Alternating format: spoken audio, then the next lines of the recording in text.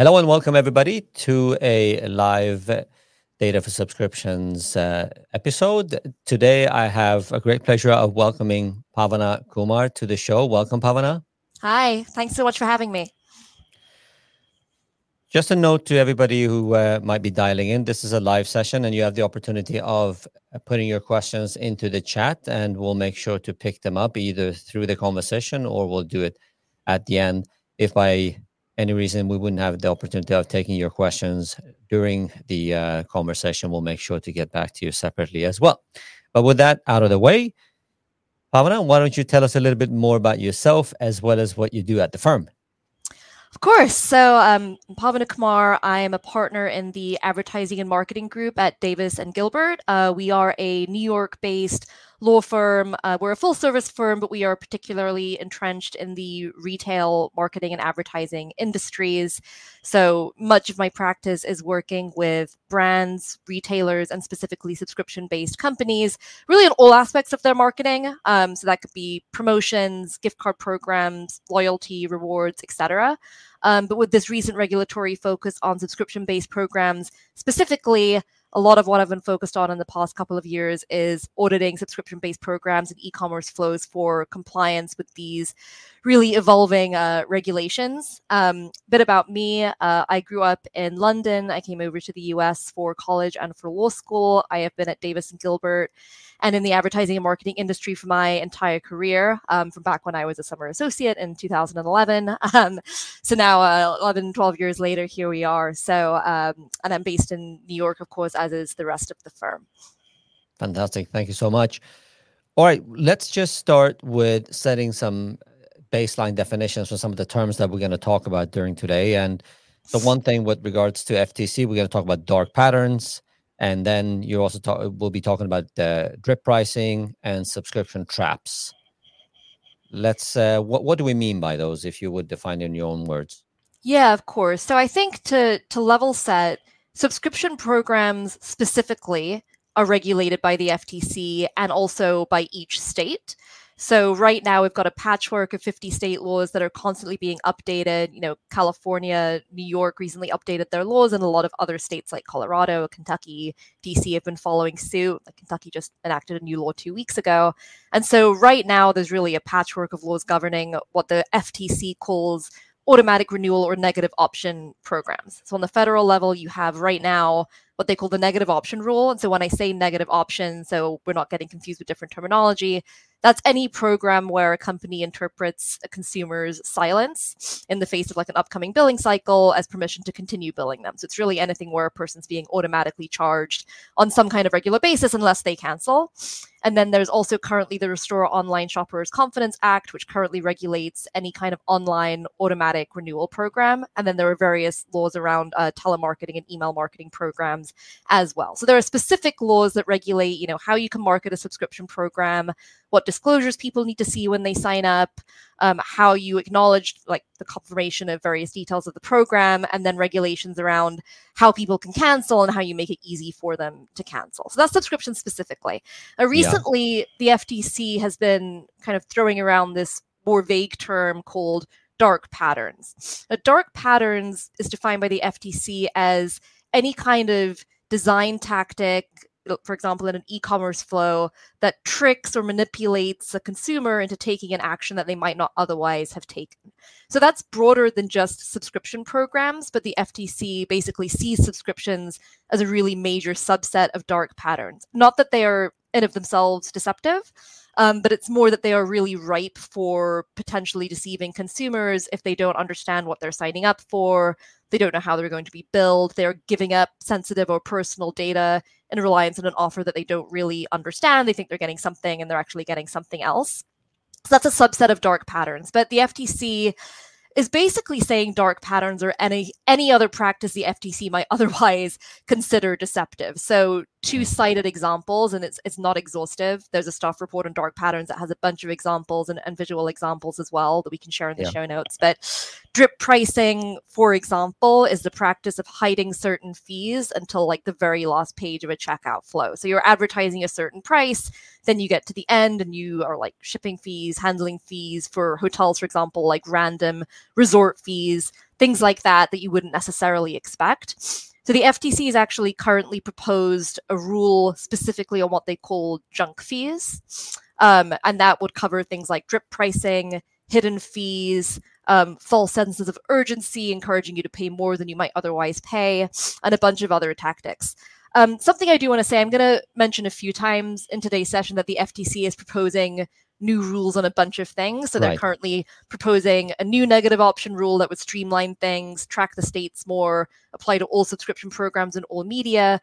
They're also proposing this new rule on junk fees. Something I do want to mention is that just because these are pending updates to the law doesn't mean the FTC wouldn't, as of today, still find some of those practices deceptive, right? The reason that the FTC is currently in this rulemaking frenzy and being very aggressive is it's just more ways for them to get money out of companies. So if they pass these into specific laws, then they can look for civil penalties under those specific laws versus just saying this is a deceptive practice under Section 5 of the FTC Act. So as we go through, we'll be talking about a lot of the proposed updates to the law and things that the FTC is going to expressly find deceptive.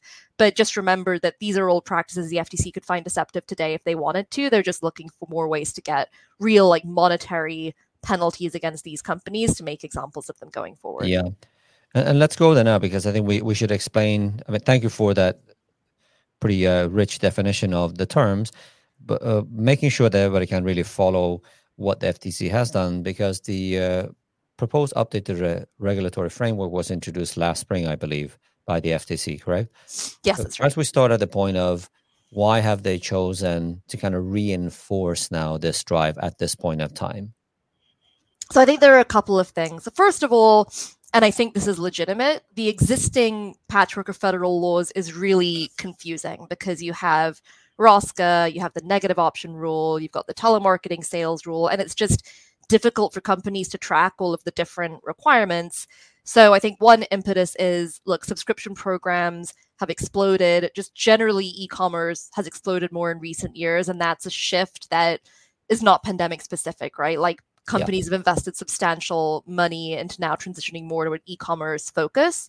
So subscription programs aren't going anywhere. So in light of that, both because they're potentially deceptive and because the current laws aren't really clear, I think that's the impetus for the FTC to say, look, we're going to propose one streamlined, updated negative option rule. It's going to apply to subscription programs in all media, because right now you've got a separate law for online plans, you've got a separate law for direct mail, you've got a separate law for telemarketing plans. So they'd say now the negative option rule is going to apply to everything. A lot of the proposed updates really track the most conservative state laws like California.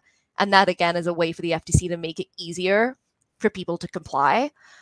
Because right now, when I advise my clients, it's like we have to do a 50-state survey where most of your consumers make sure you're complying with Kentucky and Colorado and the FTC's laws, whereas right now it's going to make it easier for companies to track what's going on.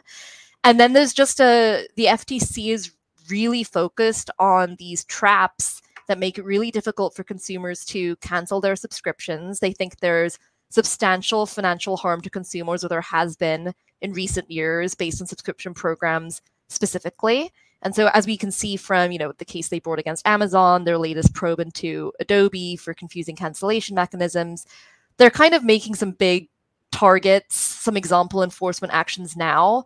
They're proposing these updates, I think, in a bid to say, like, we're taking this really seriously. Companies need to read these proposed updates. And I think my hunch is all of those, or at least 90% of them, are going to get codified into law. So this is really like a grace period, I think, from the FTC to say, this is serious. We are going to investigate companies that have deceptive subscription tactics. This is kind of your notice to get buttoned up, spend money if you have to audit your programs. And then my bet is that they're going to, codify these updates into law later this year.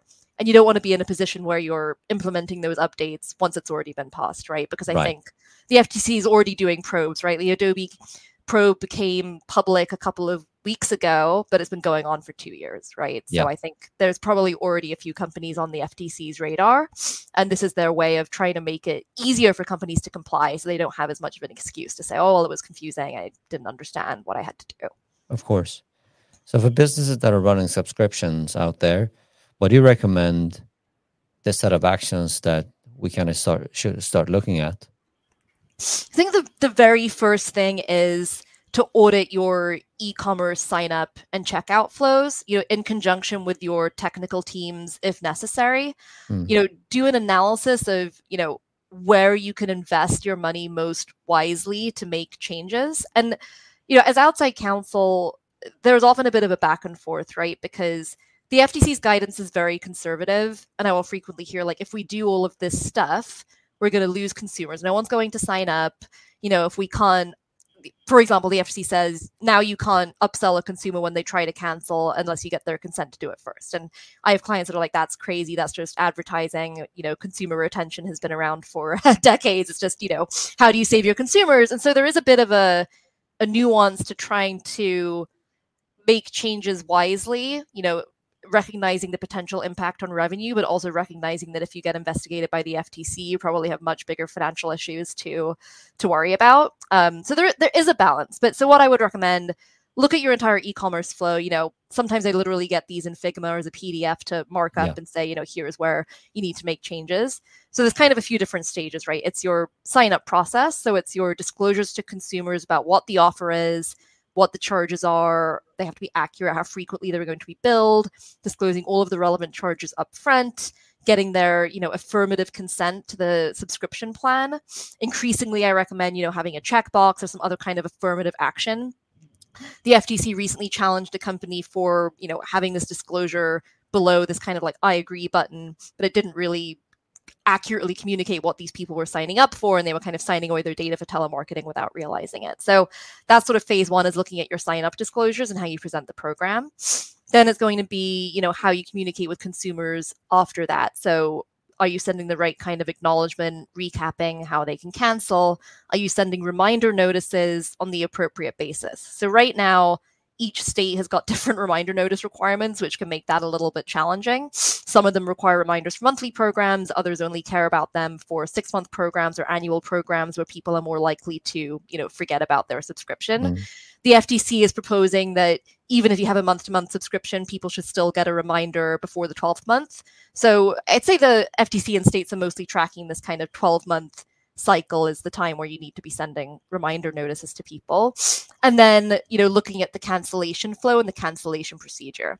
That can be a little bit more complicated than just marking up a PDF or your website, because you have to look at what's going on operationally. Are people able to get connected directly to a live person if you have a phone number? I think the consensus between the FTC and the states right now is, if you have an online subscription or people have signed up online, they have to be able to cancel online, and it has to be with immediate effect. So that what does immediate mean is a question I get a lot, and it's really just, you can't make it overly onerous for people to cancel, and it has to be at least as easy as it was to sign up. So this is what we mean by the proposed click to cancel rule, which we also has an element of what we call mirror cancellation. As evidenced by the Amazon case, that doesn't mean that if it took you 37 screens to sign up, that you can have 37 screens to cancel. But it's more just a metric that it should be, equally as easy, if not easier, and get, honored with immediate effect. So that's really important. I think the FTC is very focused on that. That's a practice that challenged with Amazon and Adobe, and I think it's going to start going after smaller actors that might not have as egregious of practices as Amazon's Iliad flow. Something we also want to look at is if you do also offer phone cancellations, or you have a chatbot or something like that, looking at the scripts to make sure you're not introducing unnecessary upsells or making it, overly onerous for people to cancel. One of the proposed rules is interesting because it says that you have to honor disconnects as cancellations. So let's say that I'm trying to cancel my subscription. I'm talking to a chatbot, and then I get fed up because it's taking too long and I disconnect. You're supposed to treat that as a cancellation, which I don't think most companies are currently doing. So to boil that down, an audit of each kind of vertical of your e-commerce process and flow, and then looking operationally at your practices. And then I'd say alongside that, on the non-operational side, looking at your terms of service for whatever your offering is. So looking at your subscription terms of service, making sure they are clear, making sure they accurately describe any pro rata refunds, or I think we'll get to this, any kind of consumption-based pricing or anything like that, to make sure those are really buttoned up too. So when we speak about subscriptions, subscriptions come in many different flavors, we can say. So just to give a few examples of whether that's flat fee, we will be speaking a little bit more about usage-based models. I want to dig a little bit deeper there and want to test a few ideas that I have with you as well on that. But with the different, with the tiers that we have, with the flat fee and a little bit of maybe usage on top of, do you see the different ways of providing subscriptions all be equally fair, or do you see a difference between the different modalities? I think it's a great question. I think regulators are much more focused on flat fee subscription programs where someone is getting charged the same amount on a monthly or an annual basis, regardless of how much they use the service or if they, enjoy the benefits of the service. I think their rationale would be that people are more likely to be tricked into those kinds of programs, especially if they don't really understand the nature of the recurring billing and what they're getting. Obviously, there are flat fee subscription programs that also have tiers of pricing. Sure. And so, there the FTC might be focused on, if you downgrade someone or you upgrade someone or you change their benefits, you reduce the benefits someone's getting, but they're still paying the same price and they don't understand. Those are all examples of potential dark patterns, even if you have tiered pricing. Yeah. I don't think they're as focused on usage-based billing. I think to the extent that someone's still getting billed automatically, you still have to keep these laws in mind. So you still have to look at them and figure out how they might apply. But I think that those consumption-based models have an inherent degree of transparency because consumers presumably really understand that they're signing up for a usage-based model and assuming that you disclose what the fees are going to be or how you're calculating them. Yeah. And then people are getting notified. They can still cancel at any time. I think you still have to keep these laws in mind, but I do think that it's inherently a model that doesn't lend itself to being deceptive as much as a flat fee model or an annual model. Yeah. I think although the initiative from FTC might be painful for some businesses, principally, I think it's a great initiative. I think it's going to, on an overall level, be better for all businesses because it forces us to do fair business and good business. Because if we think about, when we now spoke mostly about the specific mode of transaction when you sign up and maybe upsells and so on, or cancellations. But if you take another space that has been painful for many consumers or customers is with the advent of digitalization, if you try to contact a firm, it's much more difficult today than it used to be back in the days. So you're sent in these endless loops of trying to find where do I contact the customer support of an organization. And there we just have to admit that as an industry, we've lost the plot to some extent in our search for optimization and efficiency. Now back to the subject we're discussing today, there are tons of examples, unfortunately, today where we make it awfully hard for the customer to be empowered, if I call it that. What I wanted to ask you, though, is do you have good examples of companies that you would say this is a good practice, this is a good example of how you do it, and not necessarily so much for the company and logo itself, it's more for us to understand this is how fair and transparent looks, and you want to really say that this is a good practice to follow? I find that a lot of the streaming services have gotten really buttoned up with this, whether that's, like the Netflixes or Hulus of the world, just because they are such targets and in the crosshairs, and also consumers get really annoyed about being billed for streaming services or bundles that, they didn't necessarily sign up for. And so, both of those platforms and others have, bundled offerings, tiered offerings, ad supported, not ad supported, very clear and transparent about what each of those models entails, and good cancellation procedures. So that's something that I would say.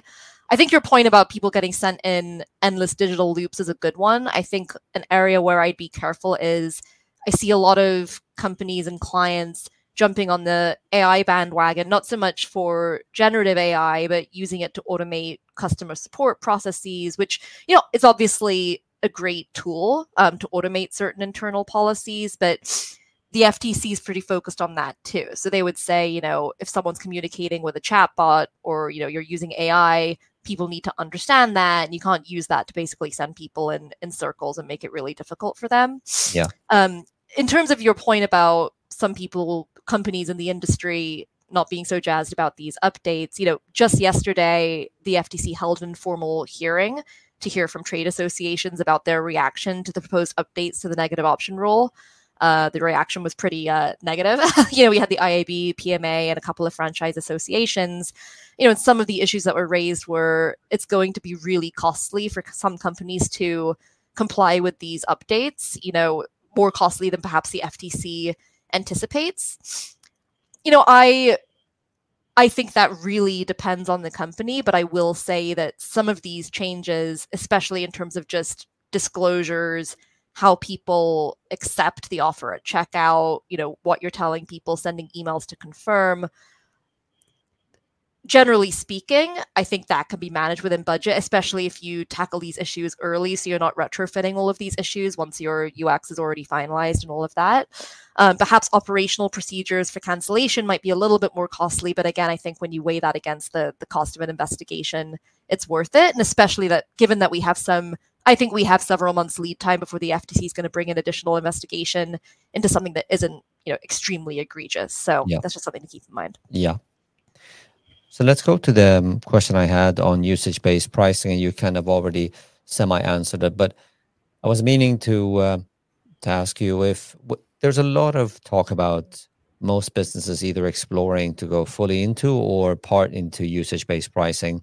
Now, you already said that inherently built into that model is a bit more of a fair and transparent approach, because assuming that you would actually open up and show how do you calculate the usage and how do you arrive at the price, and then you also show the usage transparently.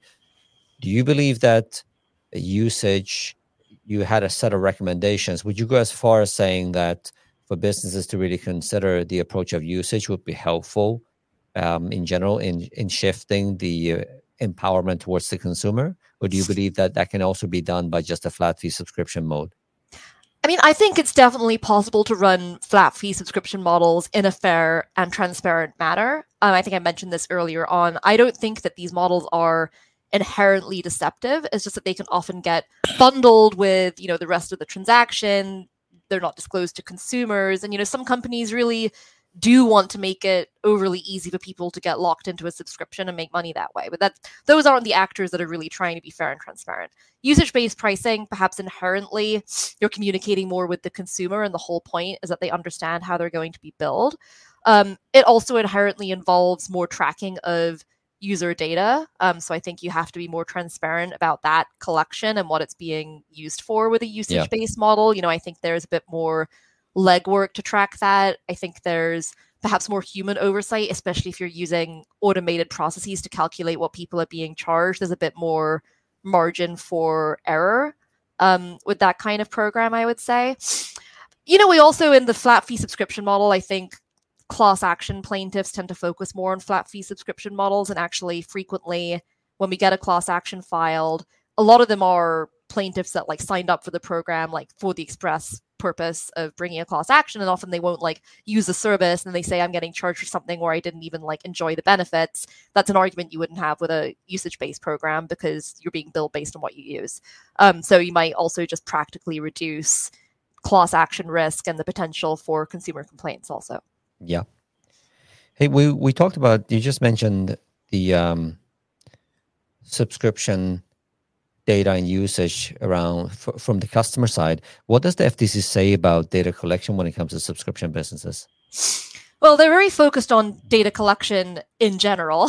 And I think, I should also mention dark patterns has a specific definition in some of the state privacy laws where it's more geared towards, you shouldn't use dark patterns to subvert a person's privacy choices or trick them into giving over their personal data. I think the FTC's view is very consistent with that, especially if you're collecting sensitive data like biometric data for a health tech subscription or something like that. The FTC recently brought an action against a company called ResponseTree on this specific issue, essentially that people were signing up for a program. They thought they're signing up just for like information about it. There was like a submit button. And then below that was this whole disclosure about how their information was going to be used for telemarketing purposes in connection with the subscription. And that wasn't adequately disclosed to the consumer. It both wasn't adequately disclosed. It was below the submit button. And then the button didn't signify any kind of assent to that. You really should say something like, yes, I agree to my subscription, or start my subscription now, and then like have the disclosure about, telemarketing front and center above that. So that was just from a couple of weeks ago. They're obviously very focused on this issue, but I think in general, it's going to be that dark patterns approach. Are you misleading people into giving up more data that is necessary for what you're communicating? Are you accurately communicating the scope of use of that data? And you have to be very careful when you're engaging in LE telemarketing type activities. There's a federal law regulating text message marketing, marketing communications over text. The penalties are much, much higher than for non-compliance with the email marketing laws, which are opt-out laws anyway. And you have to get express consent to send people text messages. So that's just another thing to keep in mind, because a lot of subscription-based programs will offer text updates or text marketing, discount codes, things like that. Right. Would you say the US, with the initiative from the FTC, is globally ahead? Because there's been a number of initiatives, mostly I would say the GDPR initiative here on the European side has been mostly known, but that's more revolving around the data protection and safety and integrity for the user or customer, consumer, less so around the initiatives that the FTC is pressing on. Where does the rest of the world stand on this, on the same type of initiatives? Would you know? Yeah, so the FTC, I'd say, is a leader, but other countries are really, really not far behind. So, for example, Canada has automatic renewal laws that pretty closely track the US and are even more conservative in some cases. You have to take a more conservative approach to email marketing in Canada in general. The ASA in the UK has proposed rules that are very close to the FTC's rules on automatic renewals. Other companies like Germany even go a step further, and they actually prohibit certain types of subscription-based programs altogether. So it's really a global analysis. If you're an international company, I think starting with a US analysis is a good start. And often what I'll do, because I work with clients on a global basis, is let's adjust your flow for the US first, and then we gut check it with local counsel in each of the countries where you have key consumer bases to make sure everything, lines up globally, and then you have kind of one model that's working. Some companies do take a bifurcated approach, so their UK e-commerce flow is different from their US e-commerce flow. I think going forward, it probably just makes sense to go with the lowest common denominator, because these laws are constantly evolving and they tend to track the US's. But yeah, it's definitely a global analysis, especially for digital service companies, software as a service, streaming, all of those are typically offered internationally. Does the FTC make a difference between B2B and B2C type services, or are the rules and regulations applied the same across? It's a really good question. So, both the states and the FTC have historically been more focused on B2C. And most of the state laws are, put out under the consumer protection laws. So they're, supposed to be with respect to consumer contracts. That said, a lot of states will have specific laws for B2B type arrangements like SaaS, maintenance, repair, personal property, security, things like that. And then the FTC has interpreted ROSCA on a handful of occasions, that's the Restore Online Shoppers Confidence Act again, to apply to B2B transactions as well. And now in the proposed updates to the negative option rule, the FTC is making it clearer that they would enforce these in certain B2B contexts as well. So I'd say if you're like an enterprise level software solution offering certain enterprise level services, primarily B2B, you still want to think about these. There might be just a little bit more nuance in exactly what's required. Some of like the consumer contracting and enforceability issues wouldn't necessarily come into play. But I look at those on a case by case. But yes, in general, B2B is not exempt from these considerations. Gotcha. I want to go back to the set of recommendations that you made before. And what strikes me is I'm not necessarily surprised that many companies are struggling with this, because in your recommendations, you basically said audit your entire basically flow and making sure, if I reword it, make sure that you make it as frictionless and as easy for the customer consumer to understand what they bought, to understand how they can make changes, including stop if they want to. And that just puts a tremendous amount of requirement on the seller here, the company, to be able to show full transparency, full accuracy, full auditability of the customer's, let's call it, usage pattern. Yeah. And I can just say from our vantage point as a company, when we work with businesses, that despite subscription businesses have had a really fascinating growth the last 10 years, when it comes to the back end, if I refer to it as such, where the data sits between the portfolio, the pricing mechanism, the billing, and so on, we are still very, very early in the industry of how we manage that. It's laborious, it's manual, it's quite ineffective. So businesses have a handful of just managing those processes to do the business that they have, let alone moving the needle towards becoming transparent as they should be. Now, there are really good examples of both companies, but I'll just take one industry because this industry have been doing it for the longest.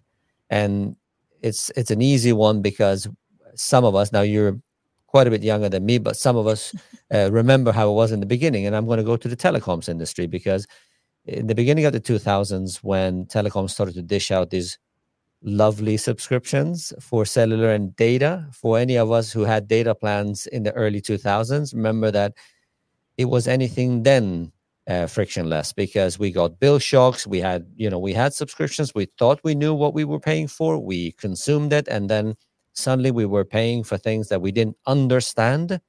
And you felt that it was really difficult for you to influence. And there are a number of stories, and you probably know of the stories as well, is that customers that have been tremendously frustrated with the telecom operators. Now, not to say that all of the friction is gone, but I'm saying today, if you look as a customer, you have extremely well-specified bills that itemizes basically everything that you've done, and that's super transparently handed to you. And most telecom operators that I've at least interacted with allows you to easily access your own commercial contract so that you can adapt, make changes. And that is an acknowledgement of a journey that they've done. And this is what I think, when I look at your set of recommendations, one of the things that I want to just send away to any business is, in order for you to be able to fulfill these requirements and to be able to do a sustainable business at the same time, you need to look at your data management back-end side. Because otherwise, if you're going to try to do it manually, laboriously, it's going to be extremely hard. And I'm not sure if it's even doable, to be frank. Yeah. And I'm glad you raised the telecoms industry, because they're sort of like to your point, one of the earliest industries to come under fire for these types of programs, and earliest adopters of a subscription model. And there were a bunch of actions against companies in the telecoms industry, 10, 20 years ago, around people signups, charging people early termination fees, penalties for canceling their subscription early, things like that, which are still considered deceptive practices. But to your point, the telecoms industry's had a long time to work out the kinks. I will just say, I think the FTC understands that there's a period of compliance where people are going to need to build this in by design. To your point, look at their data models. I think they are going to enforce this on a going forward basis. And, I've informally spoken to the FTC from time to time just to get a sense of where their priorities are. And they've repeatedly said they're not going after companies that have a minor incidence of technical non-compliance, or they missed out on like element 2 Romanet 3 of what the FTC Act says to do. I mean, ideally there's full compliance, but I think they are going to start by looking at companies that are intentionally not being transparent, or that really should know better based on what they've put out so far. So I'd say start with what you can easily change, and then if there's a longer tail for everything else, we can work on that. Implement the easy updates first, basically. Lowest cost and easy updates first. Yeah, that's a great point. All right, I think we're going to try to summarize it now. I've really appreciated this, Paula, because typically when we have guests on the show, we tend to focus on growth aspects of subscription businesses and all the various technical aspects that we need to fulfill and so on. I think this is, let me use the word, a robust topic that we needed to have on the table as well, because this is one of those things that one needs to really care for. Thank you for being so pragmatic in your explanations. This was helpful. Just as a final point to you then, I mean, you had a great set of recommendations, but run us through the 3 things that you want to send us off with. So me running a subscription business, listening to this, I want to take this seriously. What are the 3 things I should do tomorrow? So I'd say, number 1, pull up as much as you can of your user flow, contact your UX team, say, send me whether, whatever format it's in so we can go through it. I will say, gut check it with legal counsel if you don't already have legal counsel. Sometimes that only takes frankly, an hour of time. It's well worth the time just to get that gut check. And then there can always be an analysis about, okay, where are you? What do we need to change? What do we need to update? And then I'd say, to your point, that I'd look at your global operations and start thinking about whether there's anything you need to start buttoning up there. If you don't vet these programs globally, I think it's time to start doing that. And then finally, I think educate on the FTC's initiatives generally. This is a very active regulatory regime right now. The FTC Commissioner, Lena Khan, is just putting out these new rules weekly. And it's not just subscriptions. It's, how do you use influencers? How are you using endorsers to promote your product? How do you post consumer reviews? There's a lot in e-commerce that the FTC is focusing on outside of this issue. And so to the extent you're running these programs, you haven't been thinking about it, just a good time to think about that too. I have a newsletter I send out. You can feel free to find me on LinkedIn, shoot me an email, pkumar@dglaw.com, if you want to hear more about any of that. But I'd say, those are really the things you should be doing tomorrow. Fantastic. Pamela, thank you so much for your time. I appreciated this. This was great. Thank you so much. I hope to be back, and thank you for everyone that joined us today. Thank you all. Bye.